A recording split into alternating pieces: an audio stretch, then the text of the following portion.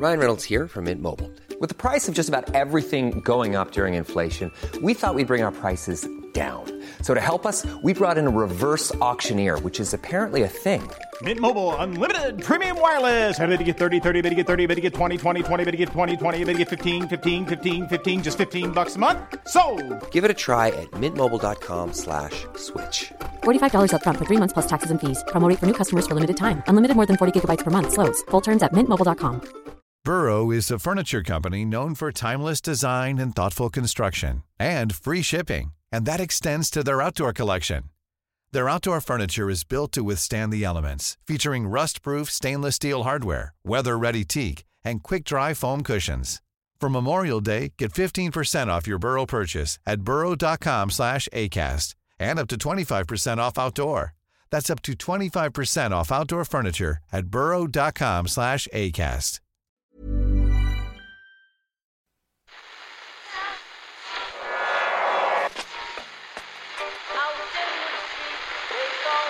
What is that? That's the second time it's gone off.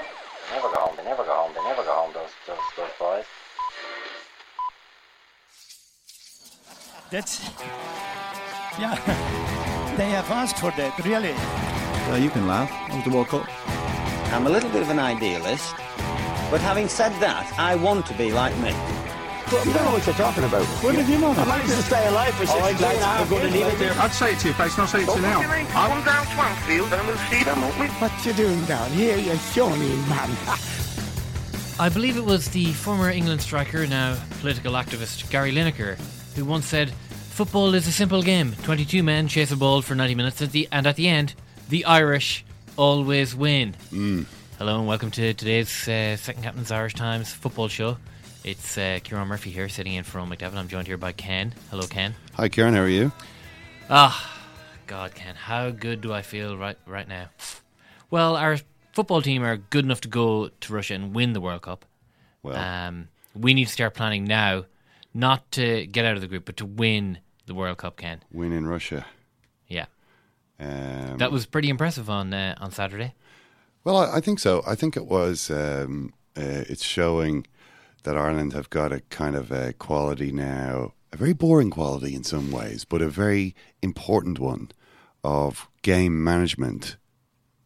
You know, it's kind of it's one of the ways in which managers explain away bad games, but good results. You know, we managed the situation really well there.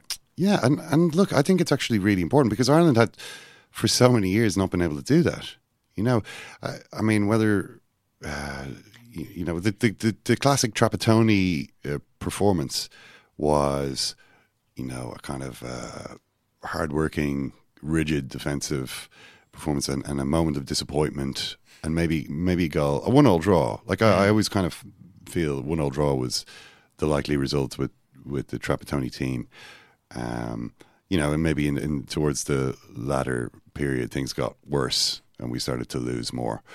But winning, it was something we can never do. We would always let the others in. And while, Austria had a chance late on and they had a couple of chances in the game, we also had a couple of chances to extend the lead.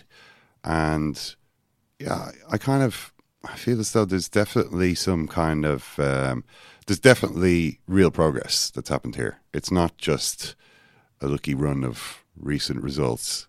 The team is, I think, better able to envisage the possibility of actually winning a game. You know, I mean, winning a game against a team of comparable quality, and I think it's great. We might as well get into your report on sport, Ken.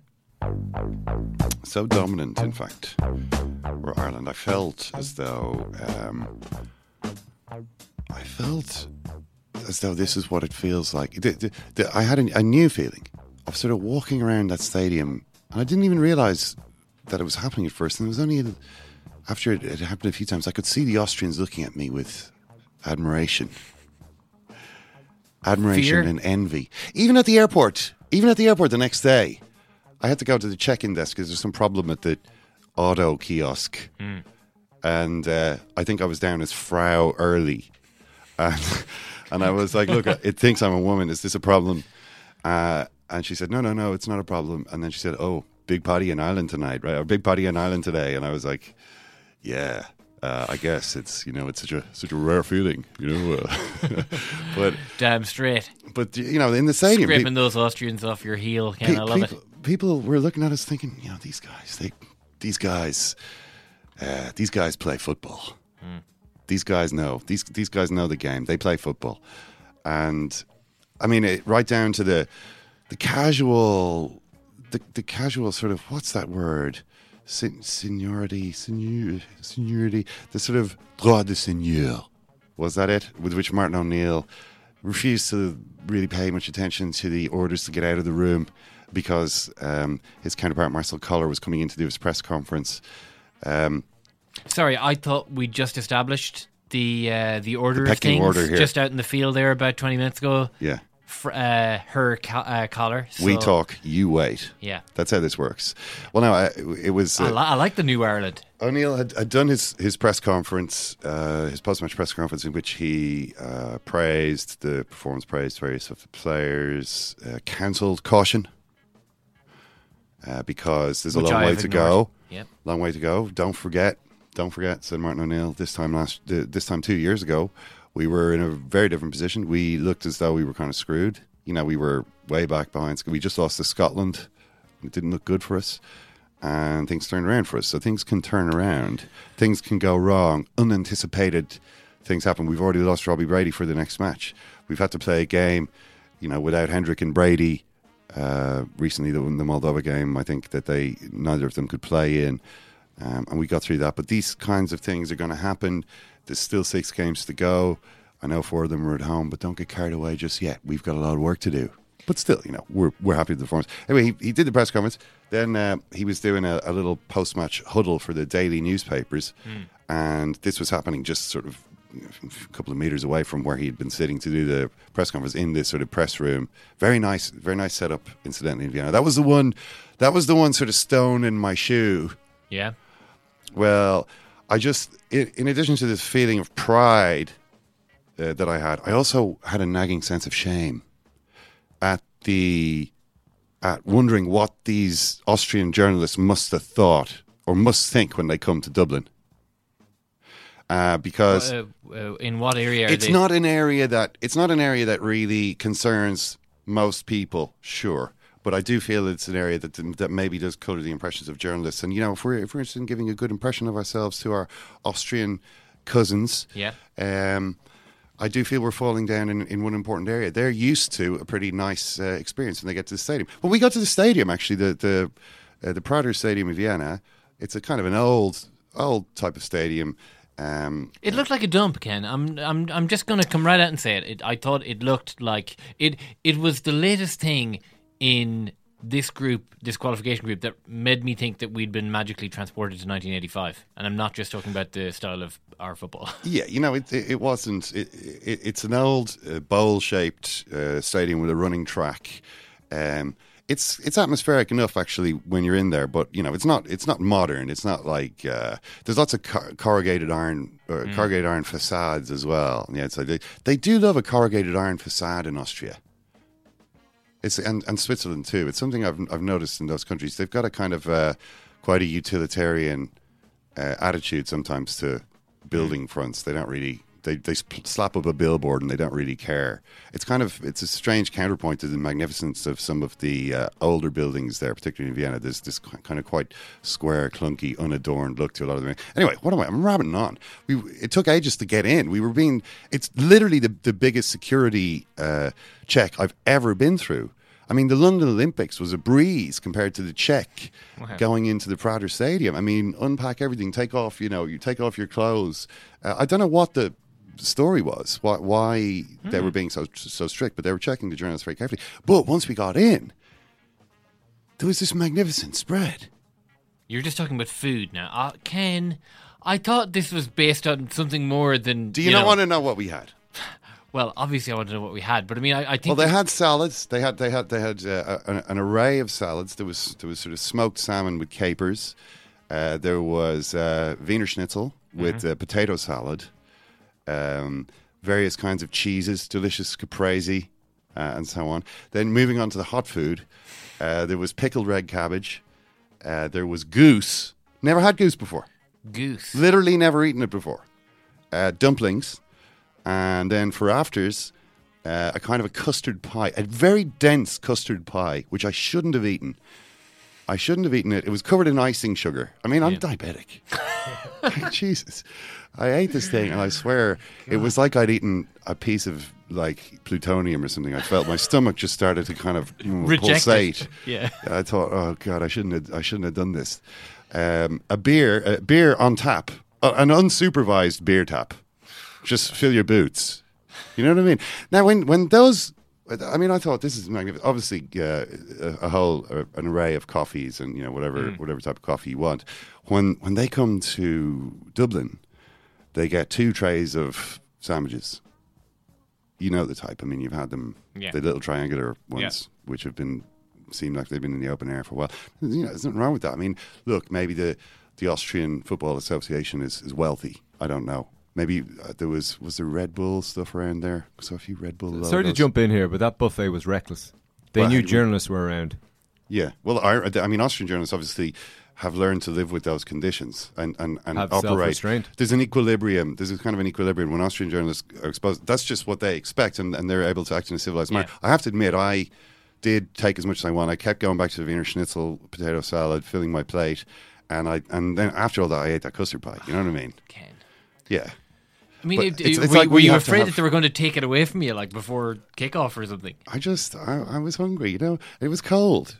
It was really cold. Maybe it's just the fact that I'm from Ireland. We're just a less disciplined people. We need to have those stricter licensing laws because we can't imagine what might happen with Viennese style. Yeah. Anyway, I've gotten off the point. The point was Martin O'Neill was doing his post press conference. Yeah. A smaller affair. He's standing there, and there's journalists, standing around in a circle, holding their phones, listening to what he's saying, and he's kind of more or less rehashing the stuff that you will have been reading in today's newspapers.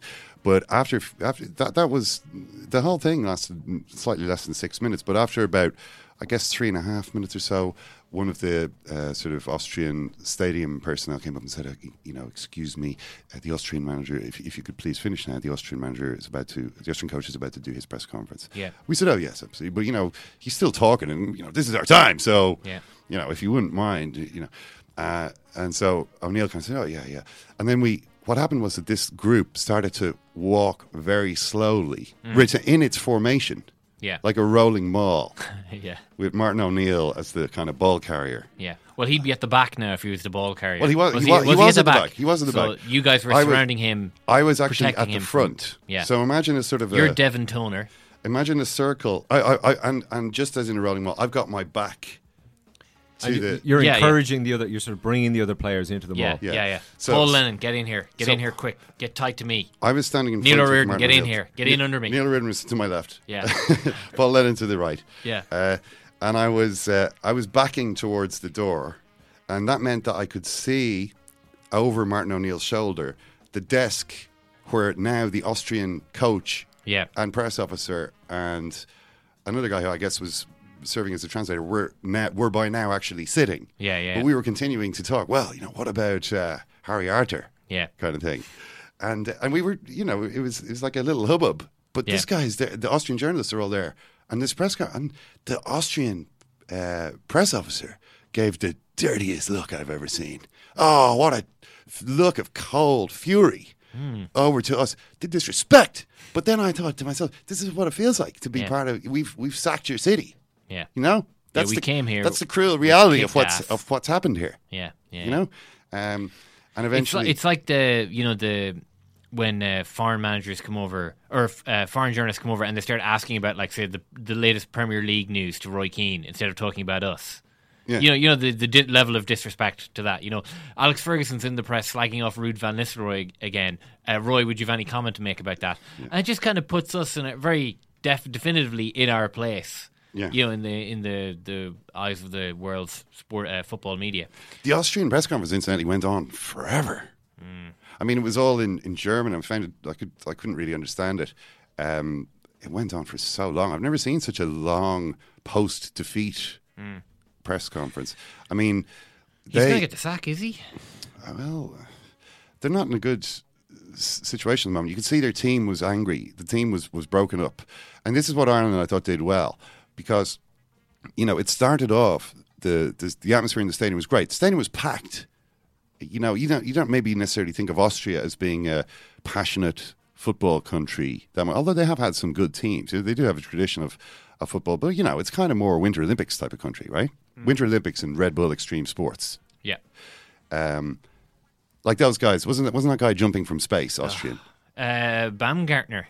Yeah, I mean, it sounds like the most Austrian name in the world. Is it actually Baumgartner? Well, I'm going to check that one. Hopefully you're not getting it. Felix Baumgartner, is that his name? Yeah, I think so. Baumgartlinger was the Austrian captain. No, Baumgartner horse. Yeah, that's him. Austrian skydiver. Yeah, that's him. But one of many skydivers whose name I'm immediately able to recall from the depth of my brain. But the stadium was packed, and they had this great rendition of the Radetzky March before the game, and everyone had their flags, and Austrians all kind of are familiar with these types of events and know how to wave their flag, not in a crude and uncoordinated and chaotic way, but in unison, as though they were conducting the march. Inside every Austrian there is a conductor, a maestro. Can I just say this doesn't exactly sound like Galatasaray Welcome to Hell. Bunch of extremely rich middle class guys waving flags in unison to classical music. That does not sound like the sort of thing that Eric Cantona would be getting a baton across the head for. The only other place I've seen it actually, it's a comparable thing, was in Amsterdam, where Andre Rieu was actually on the field that night. I'm pretty sure. But before Ireland played Holland in Amsterdam in 2004, when Robbie Keane scored the goal, it was just a friendly game, but that Andre Rieu actually was on the field playing leading the crowd in the song. Then was, I think it was that I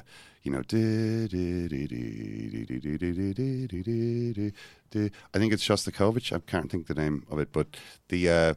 This created not necessarily a terrifying, oh my God, the players coming out in the field shielding their heads from the, projectiles which were going to be launched at them. But, a kind of come on guys, let's do this.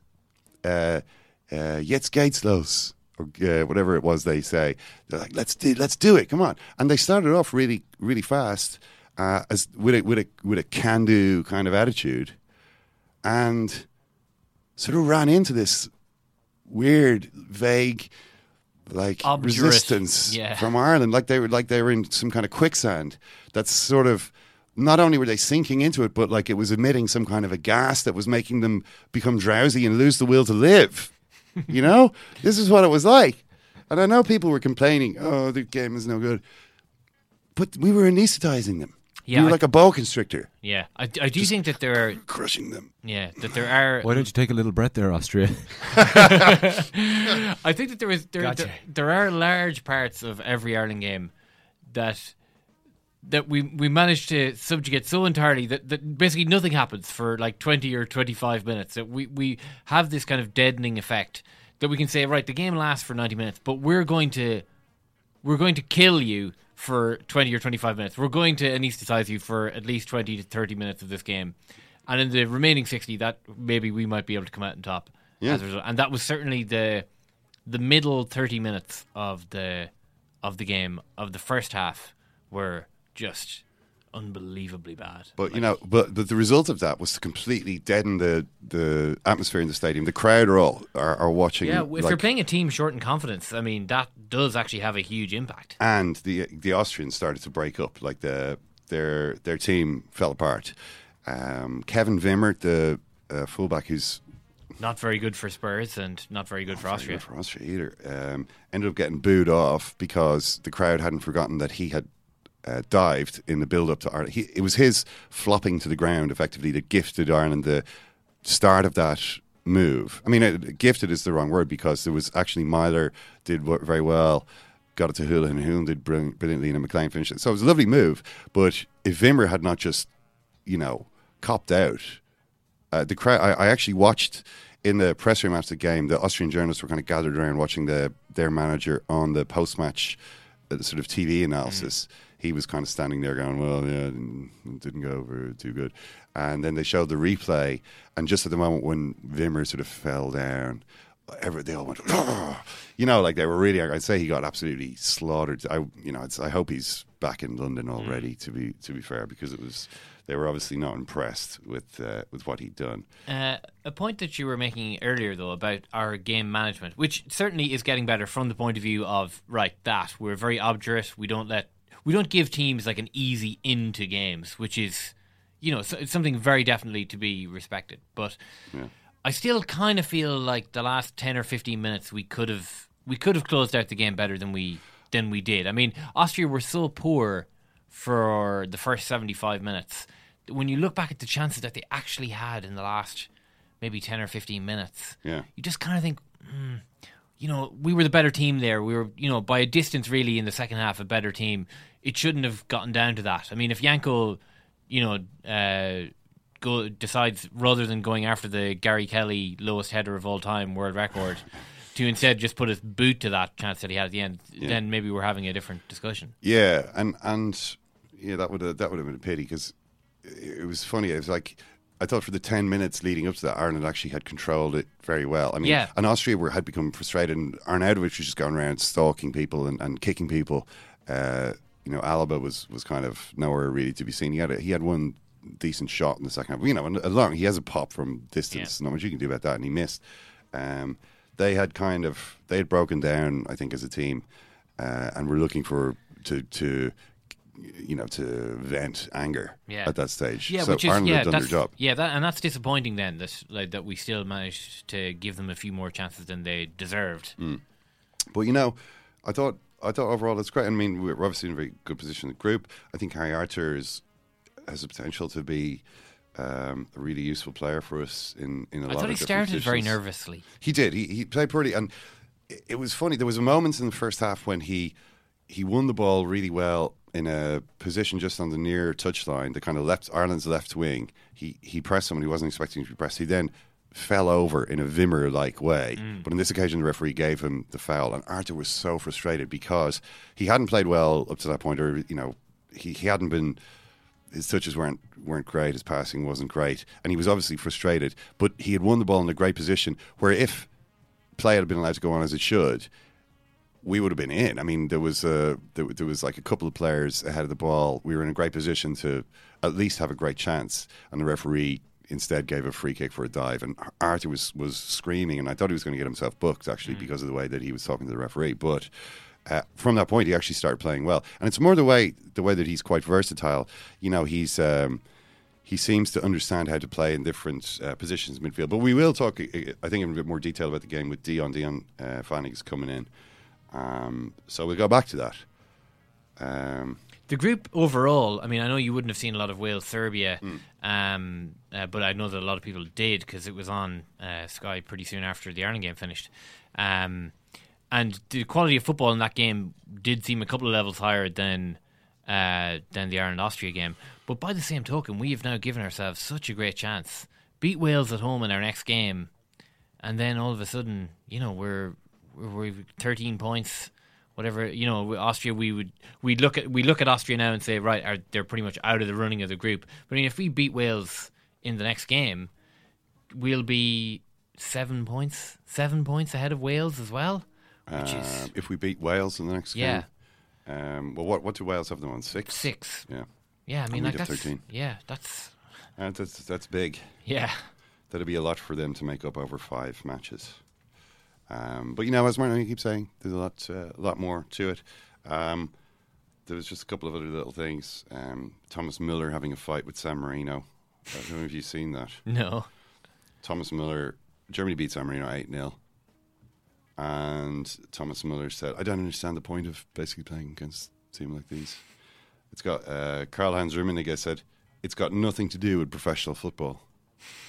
So the San Marino press officer, Alan Gasparoni, has issued a long statement in which he criticises Thomas Müller for his out-of-touch arrogance. Yeah. You're right, games like that on a Friday night, they're nothing to you. On the other hand, dear Thomas, you don't need to come to San Marino for almost nothing in a weekend, which, without the Bundesliga, you'd have spent with your wife on the sofa of your luxury villa. Or who knows, you could have taken part in some events organised by your sponsors to bank several thousand euros. Wow. Allow me to give you 10 good reasons for which I think the San Marino-Germany match was very useful. And if only you could think about it and let me know what you think.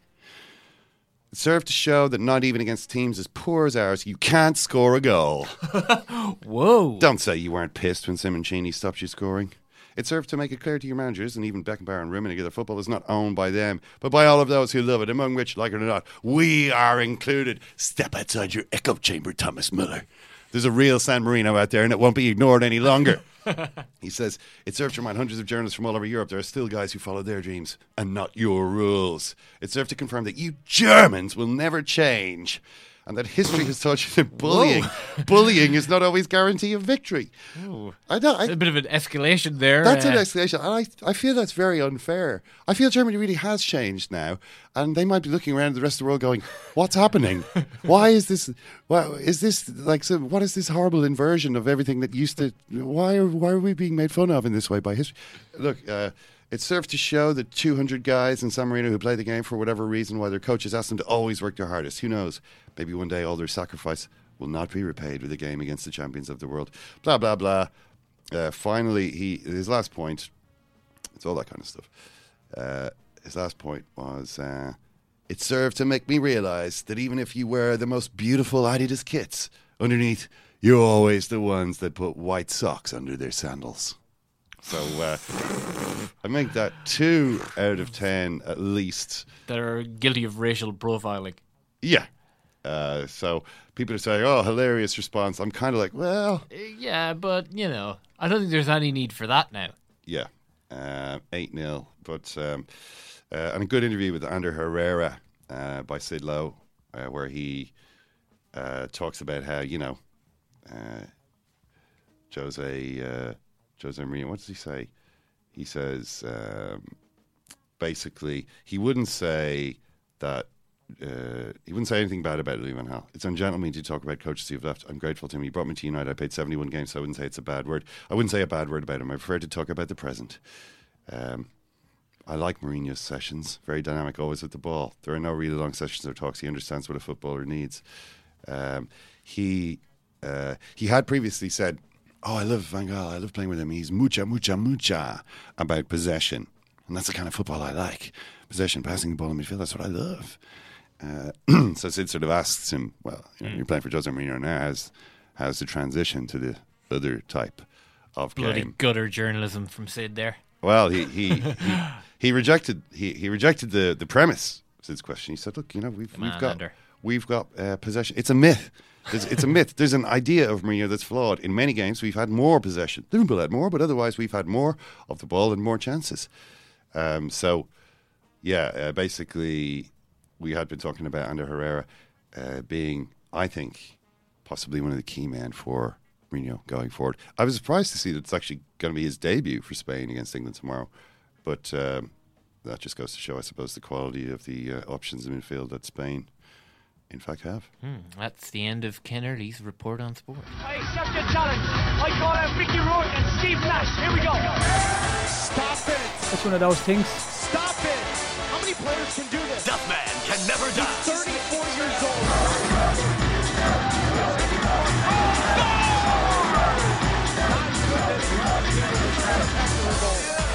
Robbie Keane continues to captivate. It's one of those things. Duffman can never die. Only the actors who play him. Second chance. No,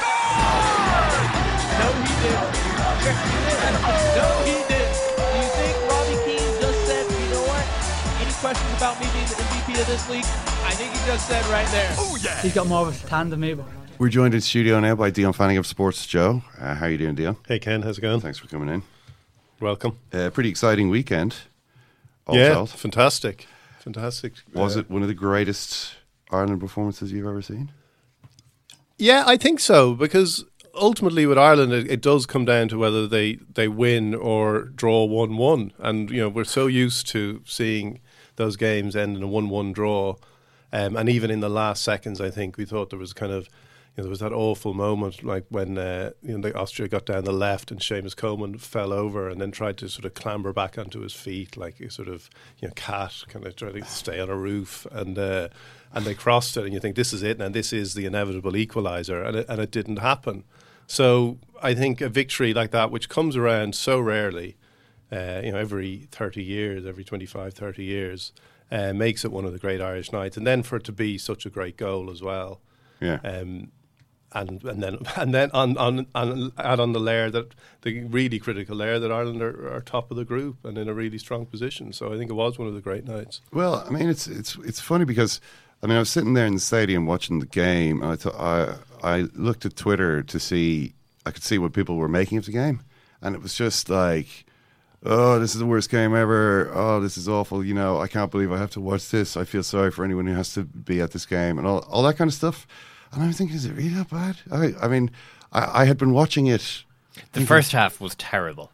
I thought it was okay though. This is a football game. Yeah, and there was literally no football in the football game. That's precisely the problem. I think that. But what do you mean there was literally no football? What do you mean by football? Person passes the ball to another person on the same team, and there's more than a minute without the referee blowing the whistle. I'm setting the bar pretty low there for. Well, it reminded me of really low standard football games where if it's level like I would play at or something, where if the other team makes sort of 2 or 3 consecutive passes, immediately anything can happen. Because it's just such a rarity. Yeah. Everything opens up on the back of 2 or 3 consecutive passes, and that happened a few times with Austria. But then again, it just all fell apart. Like a really low quality football game, but not as much of half the players in the pitch doubled over laughing at various points. No, without that essential factor. But sometimes a football game is not going to be going to be broken up like that. It's a contest. It's 2 teams kind of really who are quite evenly matched, who can't get the better of each other, trying to stop each other. Well, I think what the key factor in it was especially from the Austrian point of view, but was that anxiety, that sense, that when they started okay and then they didn't score, and clearly then Ireland's set piece strength, when they threatened a couple of times with set pieces, it kind of seemed to sort of shatter whatever kind of little bit of confidence Austria had, because it was like, okay, these guys can score. And we're terrified of what happens if they score because things are going so badly for us. And there was that. It was the context of it made it something gripping. But I think maybe it's because I'm not sure. I think anybody switching on and watching would look at it on face value and think this is rubbish. But clearly in the context of the group and what it meant for both sides, there was an intensity to it. How did James McLean become Ireland's most important player? Do you dispute the premises of the? No, I don't. I think. I think maybe I would put Wes Houlihan up there as well as a key player. But I think in the absence of Robbie Keane, Ireland needs someone who can score goals, and McLean is the player who's done that. He's scored more goals than any other player under O'Neill. It's amazing. 8 goals. He scored all his goals for Ireland under O'Neill, and I think that whatever it is, the thing that O'Neill does, that that sort of like that kind of vague alchemy, that strange alchemy that people talk about. He has worked it so well with McLean. He's the guy who gave McLean his break at Sunderland. McLean is intensely loyal to him. Extremely. He is clearly extremely proud to play for Ireland, and it means an awful lot to him. And all those things really combined create this sort of potent force, like the dangerous force that he is. The player who can, is always, when he comes on, is in danger of being booked straight away. He's managed to basically channel all of that energy that used to be, he's a yellow card waiting to happen. He's an unexploded bomb. Yeah. So at some point, McLean will go off, and I don't really get that. I don't have that worry about him at the moment. No. He's too busy scoring goals that are winning us vital World Cup qualifier. And he's become. I think he sees himself now as the representative of the team. I don't think he stopped and talked to any journalists afterwards last night. I think he's angry at how the Serbia game was reported. Why? Because he felt Ireland weren't given enough credit for that result. A bit I agree with him. Maybe I should. I think I need to get on to him, actually. Send him my. Did you see what I wrote? I don't know if you read the Irish Times. Tweet him your piece. Well, drop him an email. Does he have an active account? I thought maybe he might reactivate. Maybe today he does. Yeah. Well, I agree with that, although I don't really understand why. I mean, I suppose it's kind of typical of McLean that rather than just go, well, obviously I'm disappointed that these these people from whom I expect little better got it wrong as always.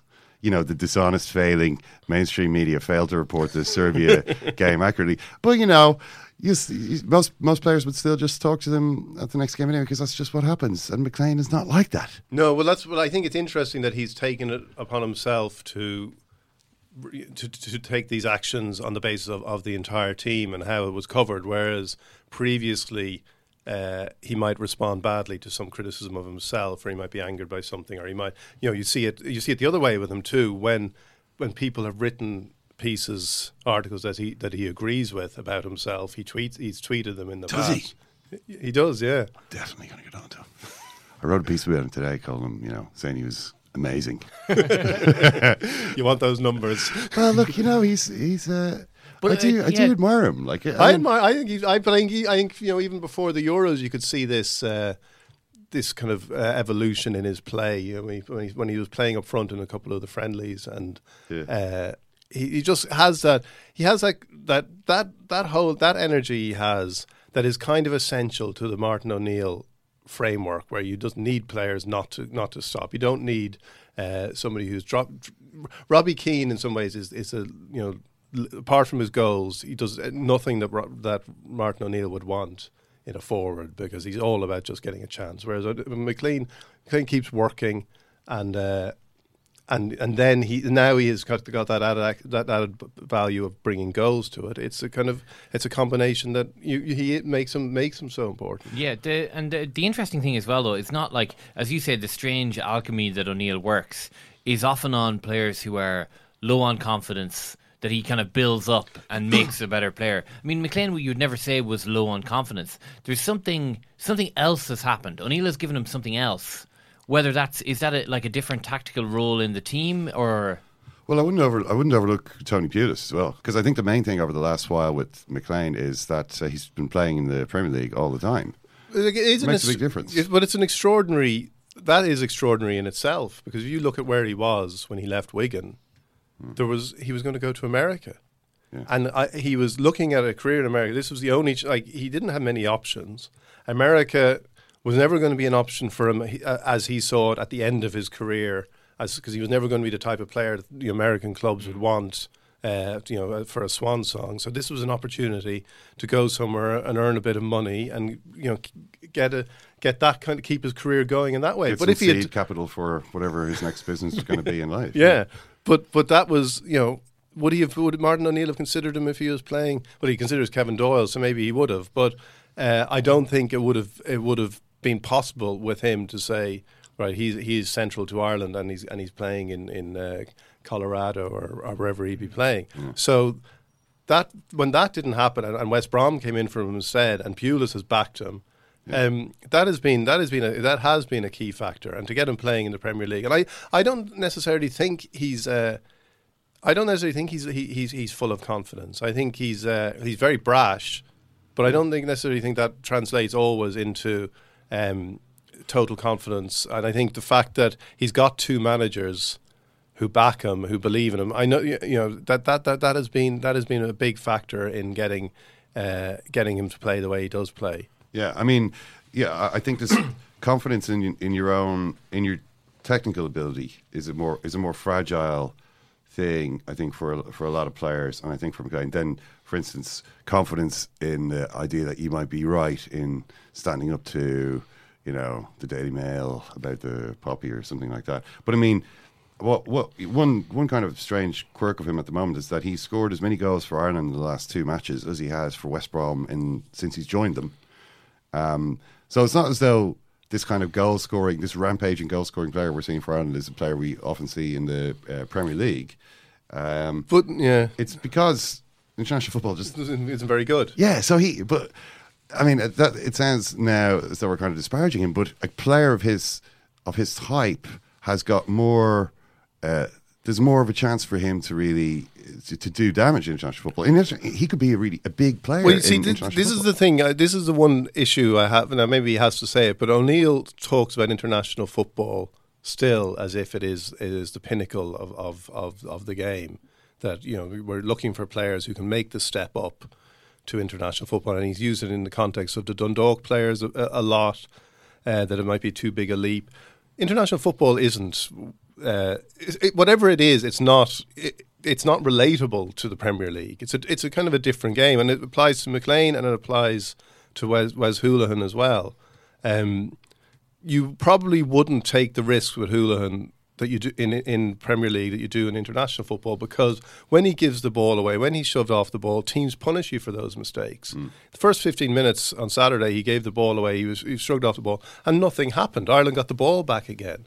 That's what happens in international football. You can take risks with players who have flaws because they're not going to be punished as severely. And then if you've got someone like Hoolahan who can do what he does in the build-up to the goal, and even in the 1-2 with Robbie Brady for the Walters chance, it's worth the other side of it. I think you kind of need to think differently. It's why Darrell Horgan would be an interesting international player too, because it doesn't have the pace of the Premier League. It doesn't have the spread of players who are going to capitalise if you make mistakes, and so then you have to kind of. You can encourage a McLean, you can encourage a Wes to do what they're going to do, knowing that the mistakes they make aren't going to cost you as much. Yeah, I mean, you mentioned Hoolahan there, and for a long time, obviously for a long time he wasn't picked at all, but then for a long time it seemed as though Martin O'Neill saw him as a player that you could only play, against Kazakhstan at home or, in home matches, not really so much in big away games. There's no justification for that. Would he have played on Saturday if Ireland had a full squad? I don't think he would. I mean, this is if you'd had McCarthy and Shane Long and Stephen Ward. Yeah, then he probably would have been pushed out of the reckoning, and I don't know, maybe we would have won the game anyway. But the idea that Hoolahan is not a player that you can.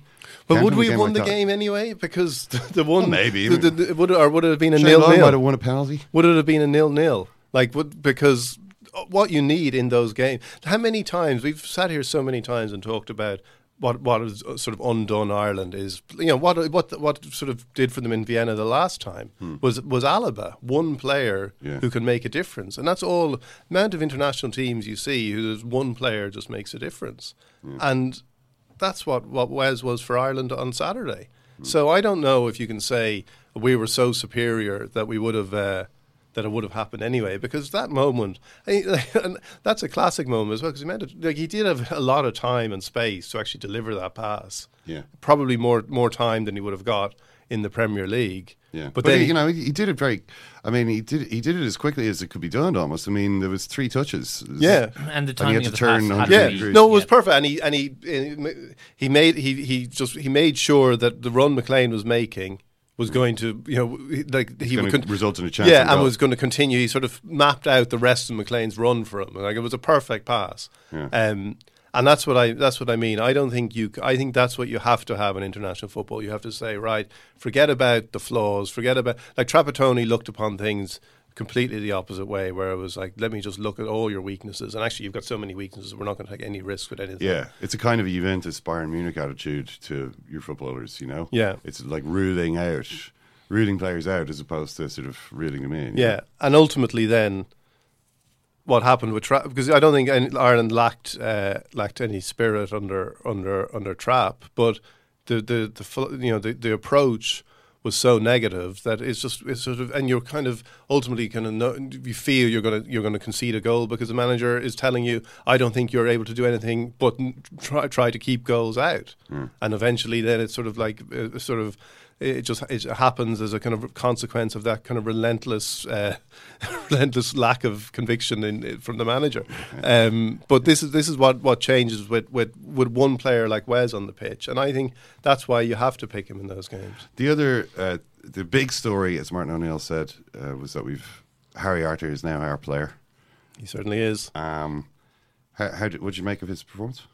I think I think it was good. I think it was.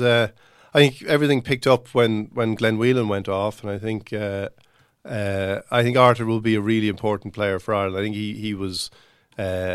He's physical. He gets. I think it was good performance, but I think it really did. Everything. Myler actually made a huge difference when he came on. I think that was a key thing. Well, what I like about Arthur is the way that, say, when Myler came on, he was replacing Whelan directly, and he made a catastrophic mistake within 1 minute of going AWOL, and Austria nearly scored. It was when the ball was headed out to the edge of the box and Janko missed, and Myler was nowhere to be seen, and Duffy was screaming at Myler then. And what basically seemed to happen after that was that Harry Arthur did that job. And the thing, Arthur is a player who, I guess we were thinking about him as maybe a long-term replacement for Houlihan, a player who could play in that type of creative role in midfield. But actually, he can do any job in midfield. He can play at the back, or he can play at the side. He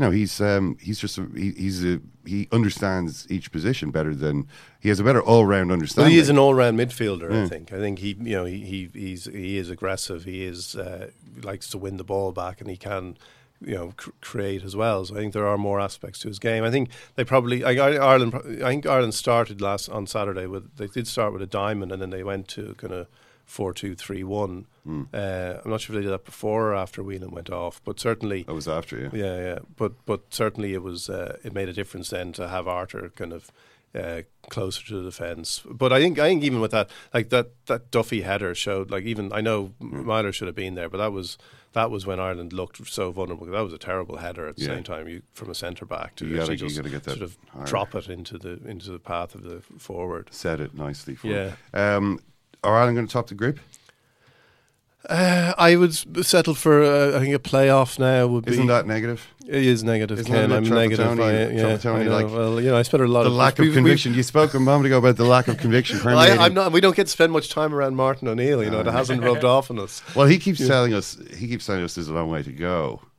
But the fact is, Ireland are blessed to be in this group. Well, Ireland are where Scotland were at one point. Is it? Well, I think they're pretty close to where Scotland were in the around some winter of 2014, after they beat Scotland. Hadn't won away though. Scotland hadn't beaten. They'd drawn away in Poland. They lost to Germany and they drew away to Ireland. Well, it was after that point anyway. They hadn't gone and crushed a rival in their capital. No, I think the home games, if clearly Ireland are capable of winning their home games, and that's, again, you look at the record of teams Ireland have beaten now under O'Neill, and that's the other thing that's been transformed. We always had this idea of any team coming to Lansdowne Road, and it'll be tough for them.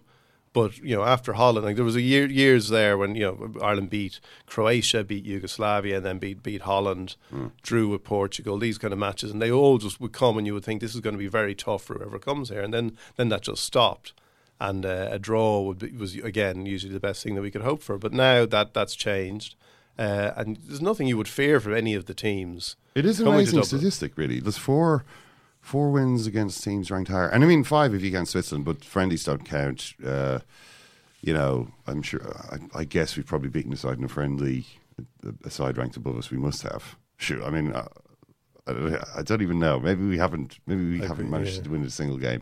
There must have been one of those friendlies. Under Brian Kerr, we had a good record in friendlies. When Stan beat Sweden 3-0. Surely Sweden were ranked above us. They probably were. They must have been. They'd been in the Euros semi-final in 2004, Either way. So the friendlies don't count. But anyway, 4 wins: Germany, Italy, Austria, and Bosnia, in just a little over a year. That is a big turnaround from the previous 15 years. No, it's a huge thing, and again, it just does.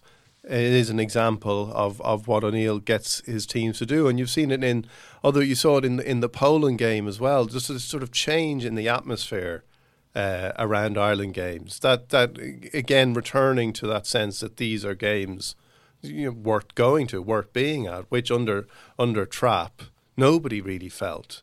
Maybe the Italy game, like something like that, but there wasn't that sense of this is an occasion where anything can happen, anything being Ireland winning. Now that's back, and I think it feeds into the players, and the crowd feed the players on those occasions. So when Wales come, there will be the sense that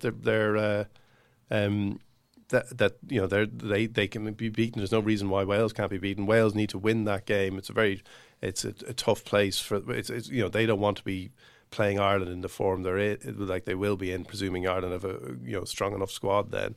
And I think, but at the same time, I would just think with the way things can happen, a playoff still would be a great outcome from the group. Okay, well, Dion, thanks for coming in and talking to us about all that today. Thanks, lads. See if you don't get this out with Motherwell, you're away, mate. Your bags and your desk, boom. Your bags and your desk, boom. I mean it, I'm fucking raging, speaking from my heart. Who would I want in? I've got big Terry Butcher in. Mr. Tate, how you doing? Not too good after tonight. You got the job on the technicality of a legend who recommended you. Take no beat, I take no beat, I take no beat. Just so it's all, don't gotta get so deep. You know me, but I can't yell me. I can't yell me, I can't yell me. I can't yell me. You have lost the fans tonight. You don't deserve the fans. Listen to fans. You need to fucking work on it. You are nothing, you are a fool, and you are a waste of time. Good night. Oh, the Guinness Book of Records stuff. Get a grip! He's the biggest fool in Manchester. Ken, there was something on the Sporting Intelligence website that caught your eye over the last couple of days. Yeah, they have. They've been doing this now for a little while. Sporting Intelligence, sports salaries survey, which lists off, like the top. How many do they have? 200. Wow, they've got tons. I mean, 333 teams I can see here in world sport across a range of sports. By the average pay their players earn. Oh yeah, this used to be between the Yankees and Barcelona, the Yankees and Manchester United, isn't that it? Who's number one now? Oh, one of the Chinese Premier League clubs. Cleveland Cavaliers. Cleveland Cavaliers, Simon, is the correct answer. The Cleveland Cavaliers in the Rust Belt. You've got the highest paid team in world sport. Average annual pay, $8.6 million. Weekly pay, $166,000. That's average pay. It's not like, one of the top players. It's literally the average. Well, yeah. I would say that there's one... You'd say the median pay is lower. Yeah, perhaps. That could well be the case with the Cleveland Cavaliers. Yankees, number 2. LA Clippers, number 3, and Man United are the highest paying soccer team in the world, ahead of Barcelona, which is interesting. It's mainly NBA teams in the top 10, which is because of they recently signed a gigantic I think it's $24 billion over 9 years or something. They don't have quite as many players to pay either, so it works. But it is everyone on the playing roster. It's not just like the. Oh yeah, that's why they give it as average per player, because it's not if they just gave it as what's the gross payroll. Man United is certainly a lot bigger than the Cleveland Cavaliers, but they've got a lot more players than the Cleveland Cavaliers. And the New England Patriots have 90 players, so I presume that's going to add up as well. Can't find it. Where are the New England Patriots? I would say as a result of the fact that they have 90 players, it may not be that much because they're paying a load of those buttons. So I'd say they're.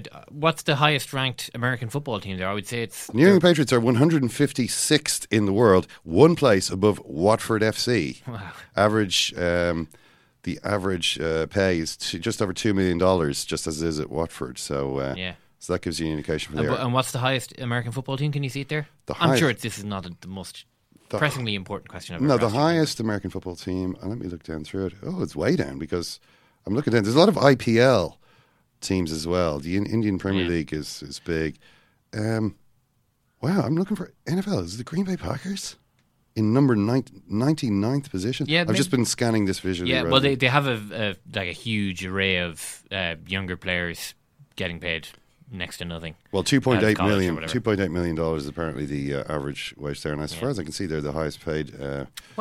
Highest paid. Anyway, look, this is just interesting to know how much. Man United, as we mentioned, the top paying team in world football now. So. pretty soon, I expect that to start translating into results. Right. Well, that's pretty much it for the Second Captain's Irish Times football podcast. We have another podcast out earlier today talking in depth. Well, not really about Ireland Canada, more so about Ireland New Zealand 2 coming up on Saturday in the Aviva. We also talked about Conor McGregor. And is he really this generation's Muhammad Ali? You can listen to Mark Horgan's brain slowly melting as Ken makes that argument. So get on that. You can listen wherever you get your podcasts. Okay, Ken, thanks, mate. Thank you too, Karen. Thanks, Simon. Thanks, guys. Simon. Okay, that's it.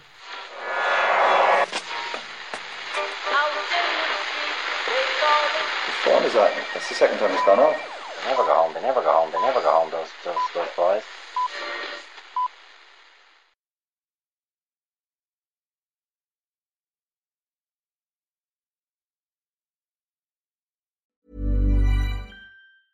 Even when we're on a budget, we still deserve nice things. Quince is a place to scoop up stunning high-end goods for 50 to 80% less than similar brands. They have buttery soft cashmere sweaters starting at $50, luxurious Italian leather bags, and so much more. Plus, Quince only works with factories that use safe, ethical, and responsible manufacturing. Get the high-end goods you'll love without the high price tag with Quince. Go to quince.com/style for free shipping and 365-day returns. Mom deserves the best, and there's no better place to shop for Mother's Day than Whole Foods Market. They're your destination for unbeatable savings, from premium gifts to show-stopping flowers and irresistible desserts. Start by saving 33% with Prime on all body care and candles. Then get a 15-stem bunch of tulips for just $9.99 each with Prime. Round out Mom's menu with festive rosé, irresistible berry chantilly cake, and more special treats. Come celebrate Mother's Day at Whole Foods Market.